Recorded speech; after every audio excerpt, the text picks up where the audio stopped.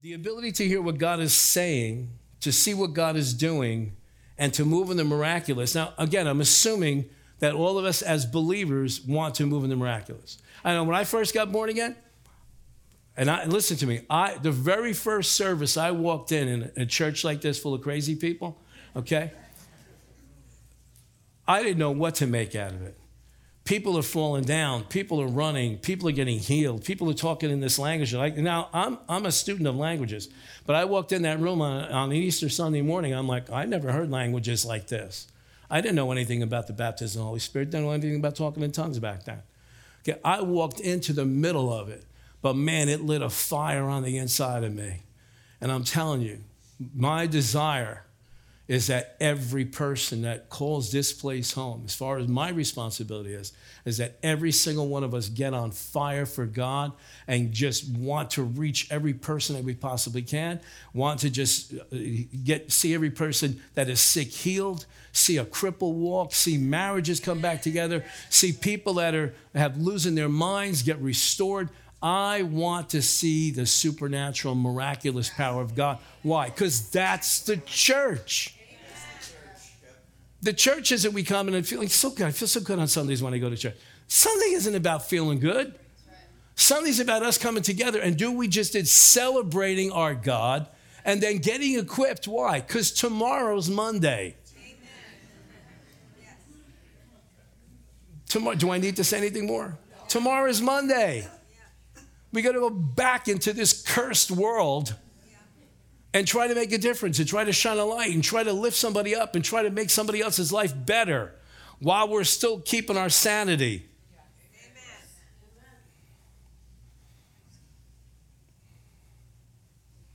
I swear one of these days I'm going to do it.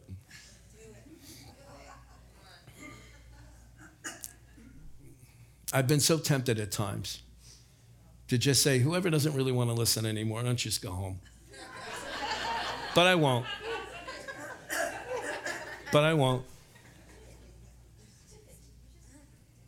The church is supernatural. It's not a club. It's not a social group. It is a supernatural family of God that God literally, out of his mercy and compassion and grace, has left the church on the earth for now because he has compassion and pity and desires to reach the hearts of those who don't know him yet.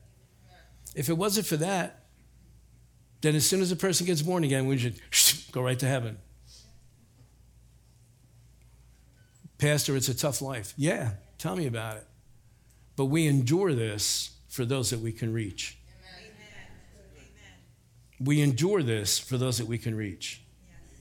Life's not supposed to be easy. We're still in between what happened in the garden and Jesus coming back. Now, we've been redeemed, but there's a time of restoration that's coming. It's not here yet, but it's coming. And that time, life will get easier. Why? Because Jesus will be here. All right. Grab what you want. I'm going to keep going. The ability to hear what God is saying, to see what God is doing, and to move in the miraculous comes as an individual develops the same intimacy with and dependence upon the Father as Jesus had. Same relationship, same intimacy. How did Jesus do what he did? Well, he's God. Cool your jets for a minute.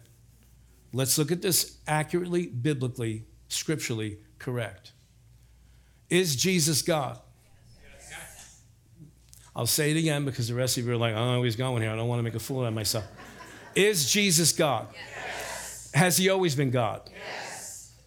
Was he God in eternity past? Yes. Is he God in eternity future? Yes. Was he God on the earth? Yes. Did he act as God on the earth? No. No. Jesus conducted himself on the earth as a man filled with the Holy Ghost. And that's why he can only do what the Father said he could do. He can only say what the Father said. Okay, you listening? Yes. Now, you and I are not God. I hope you realize that. I know some people think they are, but we're not. And we can't do what God did. In other words, I can't go to the cross and die for someone. But everything else other than that, you and I have been assigned to do. Amen. Jesus said, John chapter 12, I believe. Wow, it's in there? It's John chapter 14. There it is. I didn't even realize it was in my notes. John chapter 14, verse 12. I was going for 12, 14. It's 14, 12. I tell you the truth, anyone who believes in me will do the same works I have done, and even greater works, because I am going to be with the Father. You listening? Now watch this now. If Jesus operated as God on the earth, that's a lie. Because you and I can't do the things that God did. But I can do the things that Jesus did under the anointing of the Holy Spirit. Yes or no? Yes. Yes or no? Yes. So why aren't we doing them? Why are we satisfied as Christians to come and spectate once a week, maybe twice a week sometimes? Maybe pick up our Bibles in the morning after having our coffee, because this way we feel better about ourselves for the rest of the day. But God needs a church to get out there and do the work of Jesus. Now, again, John 14:12 is only going to be able to come to pass in our lives as we discover the same relationship of intimacy, simplicity. We make things too tough. We overcomplicate everything. One of the missions I know that the Lord put on my heart while I was in Bible school was to demystify the Word of God. Why? I was exposed to a lot of mystifying the Word of God, making it harder than what it should have been. Or this underlying, nobody would ever say it, but this underlying concept that there were a certain group of people who could do it, but not everybody. The elite, the spiritual ones. Yet I don't see very many spiritual people surrounding Jesus. I see Peter, who doesn't know how to keep his mouth shut. I see James and John, who all they want to do is nuke villages every place they go. You see Judas, who's an embezzler. We see imperfect people, but they all had something in common, and that was an intimate relationship with the Lord Jesus Christ. Listen to me. John the Apostle at the Last Supper. Now, John doesn't know Jesus is going to the cross the next day. None of them knew. They were all in their own little world there at the Last Supper. And you go read through it, you'll see it. But John did something that none of the other disciples did. It tells us that he took, now we understand he's probably an older teenager at this time, okay? But while everything else is going on, John puts his head on Jesus' shoulder. Now, you don't do that unless you got a really, really close, I mean, if you and I go out to lunch,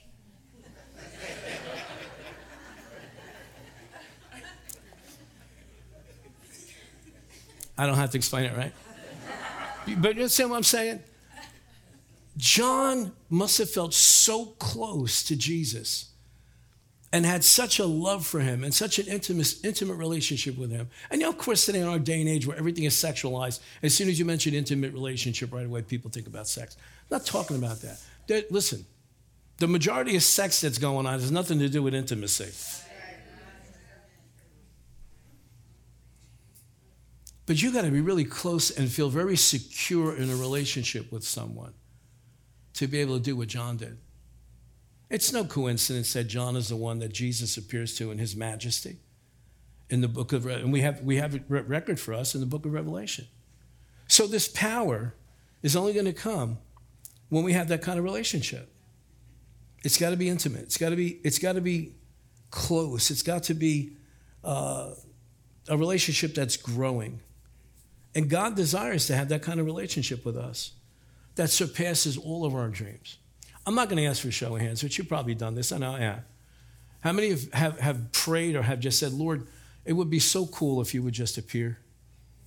It would be so fun if you could just sit here and talk to me. I know all of us have, and if you haven't had that, I don't know, something's broken. Because we battle constantly that feeling of, I know you love me. I know you gave your life for me, but you're all the way there. And I'm here.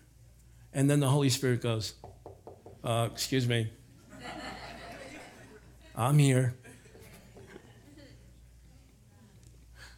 Are you listening? Yes. So listen. Moses had that kind of relationship. And we're talking about intimacy, we're talking about simplicity, we're talking about obedience. Because why is this message being presented? Because, listen, I keep saying this, but I don't think anybody's grasping it yet. We're in the last days. Amen. These are the days of Noah.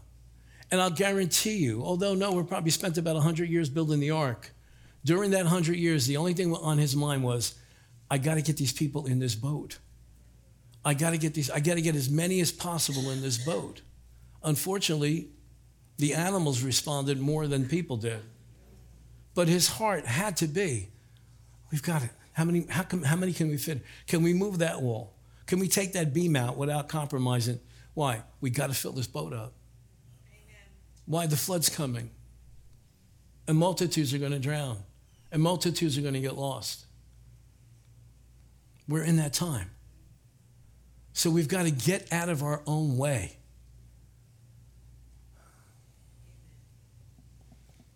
There was a time in my life, many, many, many years ago when I first got born again. There was a young man that was a friend. I made a very fatal mistake one time in my early Christian days. I don't advise anybody to do this unless you have a little more maturity. This guy was an addict. I mean, hopeless, just... And one night he had no place to stay. Yeah. And so I brought him home. My wife went, you what? She wasn't born again yet. And I realized what it is. And I put him in a room, the farthest side of the house. You know, all our bedrooms on this side. I put him in a family room down that side. And then didn't sleep all night. Just sat up looking for a shadow to come up the hallway. But one point in time, then I had to drop this kid off. He would come to church. When I would pick him up and give him $20, he would come to church. And there's one night I was dropping him off down at Fisher Boulevard someplace. I don't remember what he was saying. And he asked me, could we stop and get something to drink? There's a Wawa down there. Yeah. The one that before you get to 37. Okay. That little shopping center there. So I pull in. I stay in the car. He goes in. And you know how they have the door on one side, the door on the other side? When you go into the Wawa? Okay. Now, you have to pull those doors, right? Right. Well, he's got his foot in front of the door. He's got his foot up in front of the door, pulling the door, and I'm sitting there, and I'm looking, and the Lord said to me, that's what the church does. That's what the majority of the church is doing. They create their own obstacles because they overcomplicate everything. Look. Well, Pastor, I'd love to do this, but I don't have... No, forget about what you're going to do and just grow in your relationship with the Father. Nurture the anointing within. Pay attention to the Holy Ghost that's inside of you. Spend time with the Father.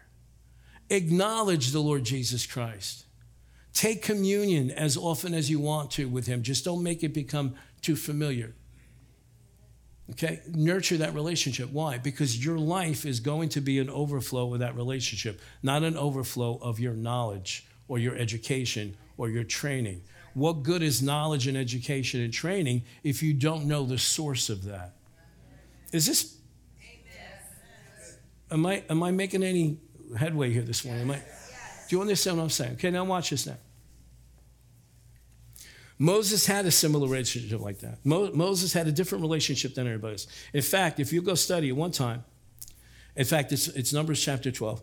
At one time, both his brother Aaron and his sister Miriam were complaining and gossiping and backbiting about Moses because he married a black woman. It tells it, he married an Ethiopian. And that bothered them. And so they're talking behind his back. Okay, and this will give you an idea what God feels like about racism, okay? So could I have that?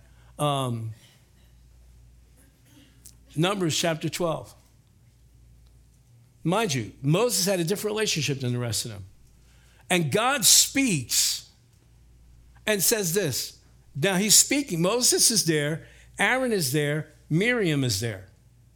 And God speaks and says, hear now my words. If there is a prophet among you, I, the Lord, make myself known to him in a vision. I speak to him in a dream. Next verse. Not so with my servant Moses. He is faithful in all my house. I speak with him face to face, plainly, not in dark sayings. In other words, I don't mince words. He and I have the kind of relationship I could talk open and honest with him. He sees the form of the Lord. Why then were you not afraid to speak against my servant Moses? And go follow the rest of the story and see what happened to Miriam, who was complaining about her sister-in-law. See, when you have that kind of relationship with God, that closeness, you'll get things done on this earth. Amen? David had the same kind of relationship with God. David had a relationship with God that reflected that intimacy, that close relationship. And listen, it takes openness, it takes vulnerability, it takes honesty. Now, most of us live our life that we don't think God can handle that. We hide things. We don't tell him the things that are bothering us. Well, how many of you know if you keep stuffing wounds and hurts that are unresolved, at some point they're going to seep out somewhere? Just a few people on this side. How many of you realize, have you lived long enough to realize that if you don't deal with something, it's going to pop out someplace? But David had that kind of open relationship. And that's what it's going to take. God can handle it. Even the times when you're mad, even at him, even the times when you're questioning, God can handle it. Turn to somebody and say, please, God can handle it. Listen to David's venting. He had the kind of relationship that allowed him to be open and honest about his feelings, his fears, his disappointments. Well, why am I bringing this up? Because those are the things that block us from having a close, intimate relationship with God. We want to treat God like it's another human being, where we try to hide. We put a fake mask on. We try to make believe everything is okay. He knows everything's not okay. He knows, in fact, he knows better than you what's really bothering you. So listen to Psalm 35, verse 11. David, the king. Malicious witnesses testify against me. They accuse me of crimes I know nothing about. He's talking to God. They repay me evil for good. I am sick with despair. Most of us go around going, I'm good. How you doing today? I'm good. Rotten on the inside, but I'm good. Yet when they were ill, I grieved for them. I denied myself by fasting for them, but my prayers returned unanswered. Now, this is both a complaint against the people, but he's also complaining against God. I prayed, and you didn't answer me. I was sad as though they were my friends or family, and I was grieving as if it were my own mother. But they are glad now that I am in trouble. They gleefully join together against me. I am attacked by people I don't even know. They slander me constantly. They mock me. They call me names. They snarl at me. Verse 17. He's talking to God. How long, O Lord, will you look on and do nothing? Rescue me from their fierce attacks. Protect my life from these lions. Then I will thank you in front of the great assembly. I will praise you before all the peoples. There were times in David's life when his soul was so overwhelmed by what was going on. He was down, his soul was empty and drained. Have you ever felt like that? Have you ever felt like that? In fact, I realized a couple of decades ago that this is just the way ministry is. This psalm describes the ministry, okay? And if you have a heart for people, you're going to go through what David just talked about. If you're going to be used by God to touch people's lives, you're going to go through what David's talking about.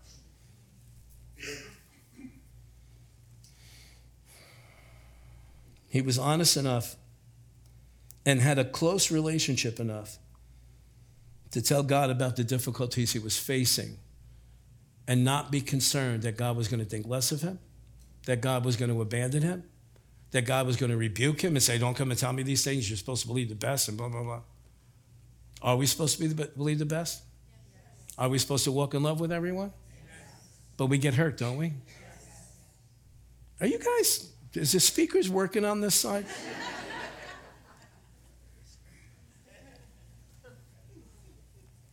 What are we talking about here?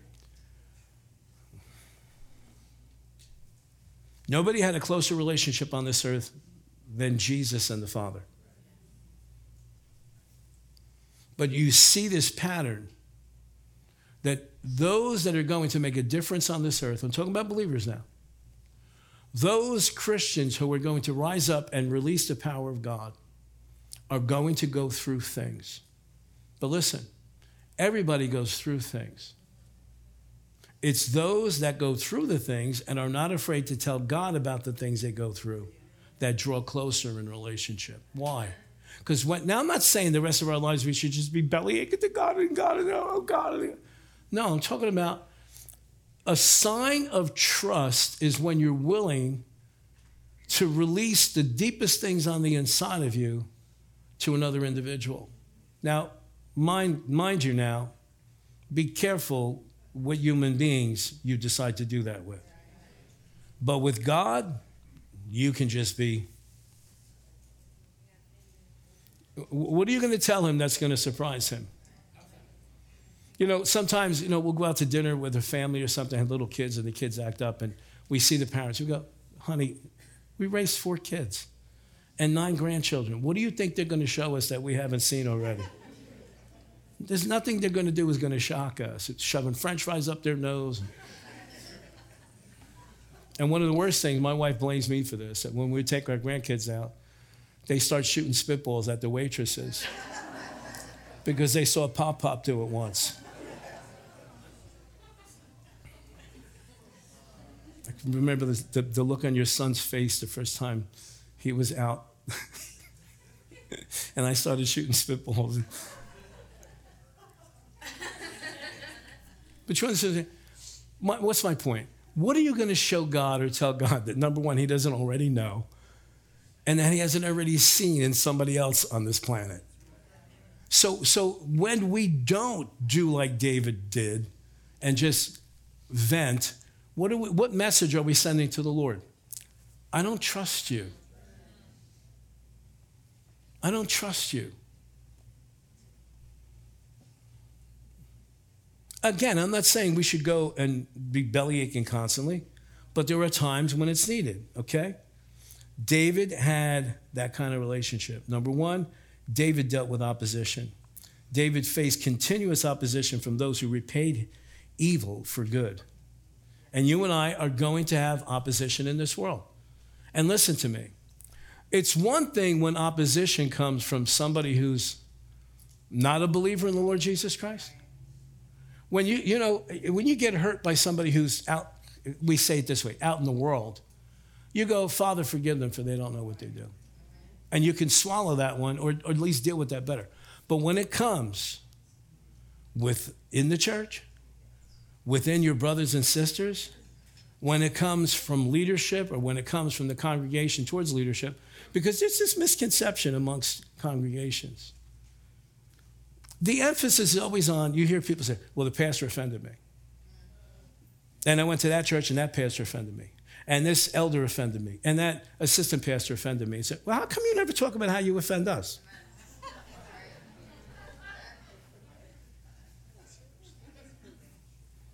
Is this too real? How come there's never concern about the congregation devastating the leadership? Now, I've seen this in a few places, okay? Now, we're supposed to be, it's like we got this vaccine against that, and you guys are still shoving things up your nose. Okay? It goes both ways. Are you listening to me? Turn to somebody and say, is this too real for you?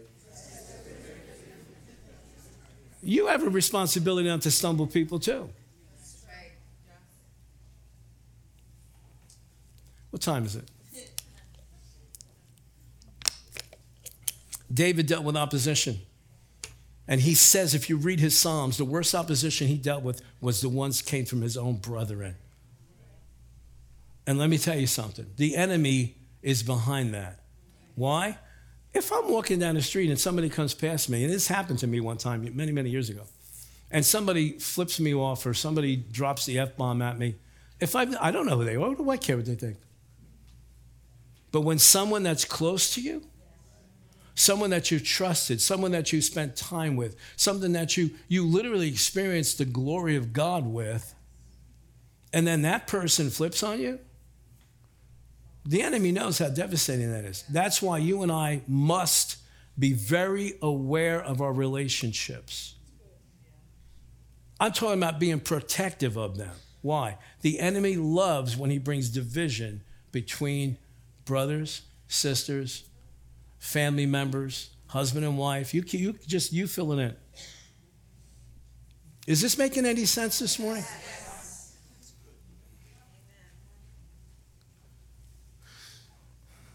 So let me ask you this question. Knowing that this is going to happen, how do you handle opposition? Because let me tell you how most people handle opposition. They run to another person and infect them with the offense that they just took. And you think COVID spread?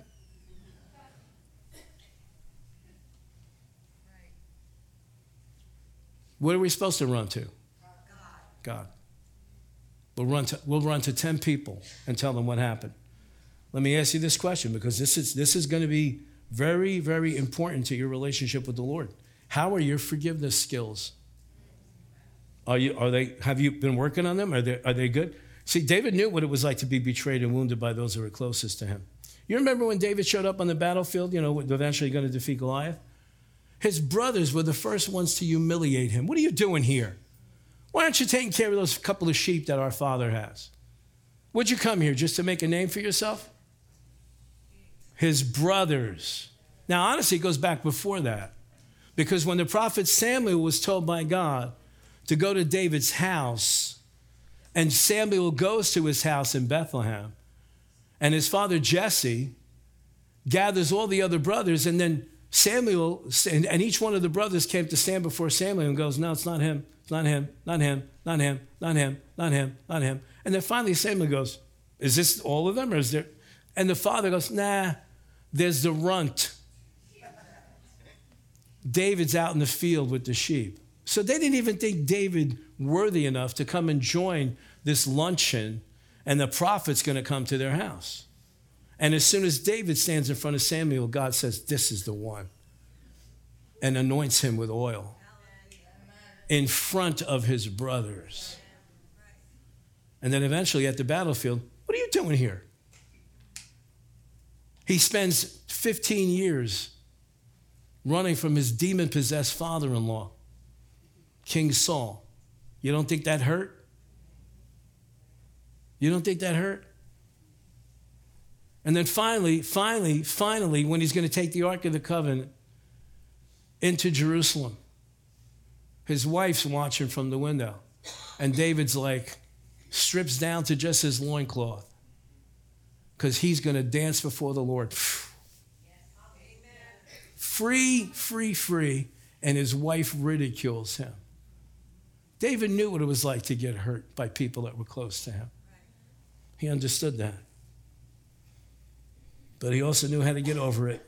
Why? Because he had an intimate relationship with the Father. David dealt with unanswered prayer. We saw that. Verse 13, David says that his prayers returned unanswered. Verse 17, David says, how long, Lord, will you look on me and do nothing? How do you handle unanswered prayer? Do you complain, or do you continue to trust God? Because, sometimes it's a timing issue. It's not so much that God saying, no, I can't do that for you. It's a timing issue. And so you better learn and better train yourself. We all had better train ourselves, that when it doesn't come when we expect it, that we maybe should put it in the realm, well, maybe it's not time right now. You don't want something out of God's time. I don't want something out of God's time. But what are you going to do? Are you going to just complain about it? Do you have the kind of relationship with God that allows you to vent your concerns to him? Moses did, and David did. Listen to Psalm 22. You're going to recognize these words. my God, why have you forsaken me? Hey, wait a minute, Pastor. That's what Jesus said at the cross. Yes, he's quoting Psalm 22. Why have you forsaken me? Why are you so far from helping me and from the words of my groaning? Verse 2, oh my God, I cry in the daytime, but you do not hear, and in the night season, and am not silent. Sounds like belly aching, right? But David had the freedom to vent like this because he knew his God. Then David comes to his senses. In Psalm 22, in verse 3, listen, but you are holy, enthroned in the praises of Israel. Our fathers trusted in you. They trusted in you, delivered them. They cried to you and were delivered. They trusted in you, were not ashamed. Listen to me closely. Put this up on the screen. Life lesson. Listen to this closely. Be at ease enough in your relationship with God to let him know what's bothering you, but be respectful enough to recall his faithfulness. Be honest enough. Tell him what you're feeling. Tell him what you're feeling. But be respectful enough to recall his faithfulness. Amen? Real quick. And listen to me fast, okay? King David, who wrote all this. King David, who was used to venting. King David, who knew that he can go before God and make his complaints and everything else. Had he gone to God with his feelings of loneliness, with his feelings of isolation, when he saw Bathsheba in the hot tub next door, when he saw her, he reacted because something in here wasn't right. Look at me. I've said this before, I'll say it again. When we'll go to God with our deepest needs, God will meet our deepest needs. But when we stuff them and we make believe they're not there and we ignore them, we react and do something stupid like David did. You getting this? God's never surprised by what you say. Never. David knew how to deal with failure. And we all fall short. We all stumble at one point or another in our walk with God. David spoke to God about things that life was throwing at him. He didn't just say everything was great. He didn't just say, he was open. He was vulnerable. He was honest with God. And that's how he maintained his sanity. That's how he maintained his stability. If you keep stuffing, and here's the problem. We have more confidence in talking to somebody, another human being, about the problems we have than we do with God. And I can just imagine God in heaven going, what are you doing? They're more messed up than you are. What are you talking to them for? They got enough problems. You should hear what they're praying to me when you're not around. And this is who you're going to vent? Don't you know that they're going to get on the phone with everybody else as soon as you leave their house? Too real, huh? God's going, what are you doing? Talk to me. Talk to me. I'm here. I won't take your business and spread it all over the street. Let me bring it up to date. God says, I won't take your business and put it all over Facebook.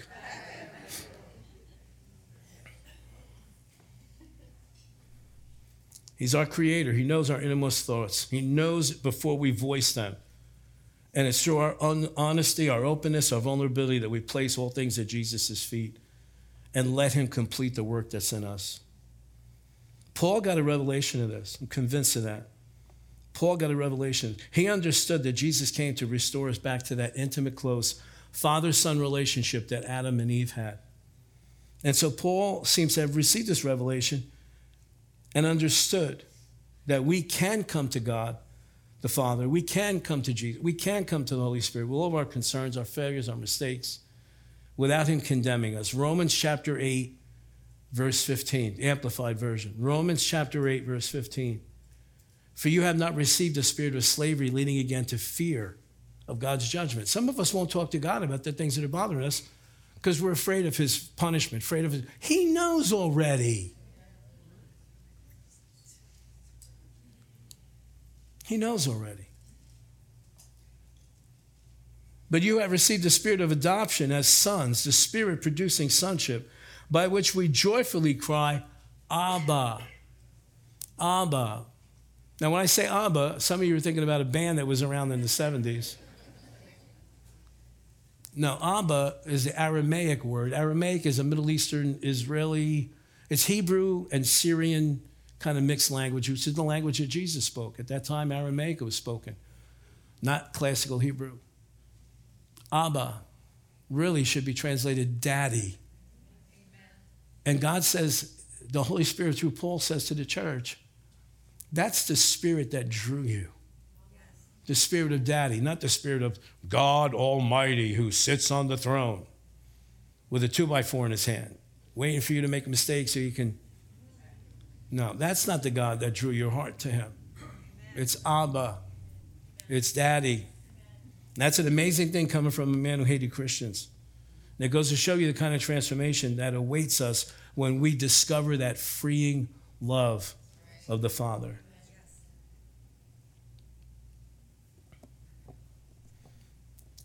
Paul grasped the reality that Jesus had a unique relationship with the Father. We talked about that before. But Jesus also taught us that we could have that same type of relationship with the Father as well. Are you nurturing that, or are you hiding things? I'm going to wrap this up. Luke chapter 11, verse 2, the disciples come and ask Jesus to help them pray, to teach them to pray. And what's the first words that he teaches them? Our Father. That shows an intimate relationship between children and their father. That's the kind of relationship God wants us to have. Amen? God knows. He cares about everything we face every single day. Bring your needs to him. Do it early in the morning, please, so that you kickstart your day. Listen to what David wrote, Psalm 5. Give heed to the voice of my cry, my King and my God, for to you I will pray. Verse 3, my voice you shall hear in the morning, O Lord. In the morning I will direct it to you. And I will do what? Look up. Most of us in the morning are like this. Well, Pastor, until I get my coffee. No, the coffee's good. But bring your concerns to him first thing in the morning. Because if you don't bring them to him first thing in the morning, you're going to carry them the rest of the day. Amen?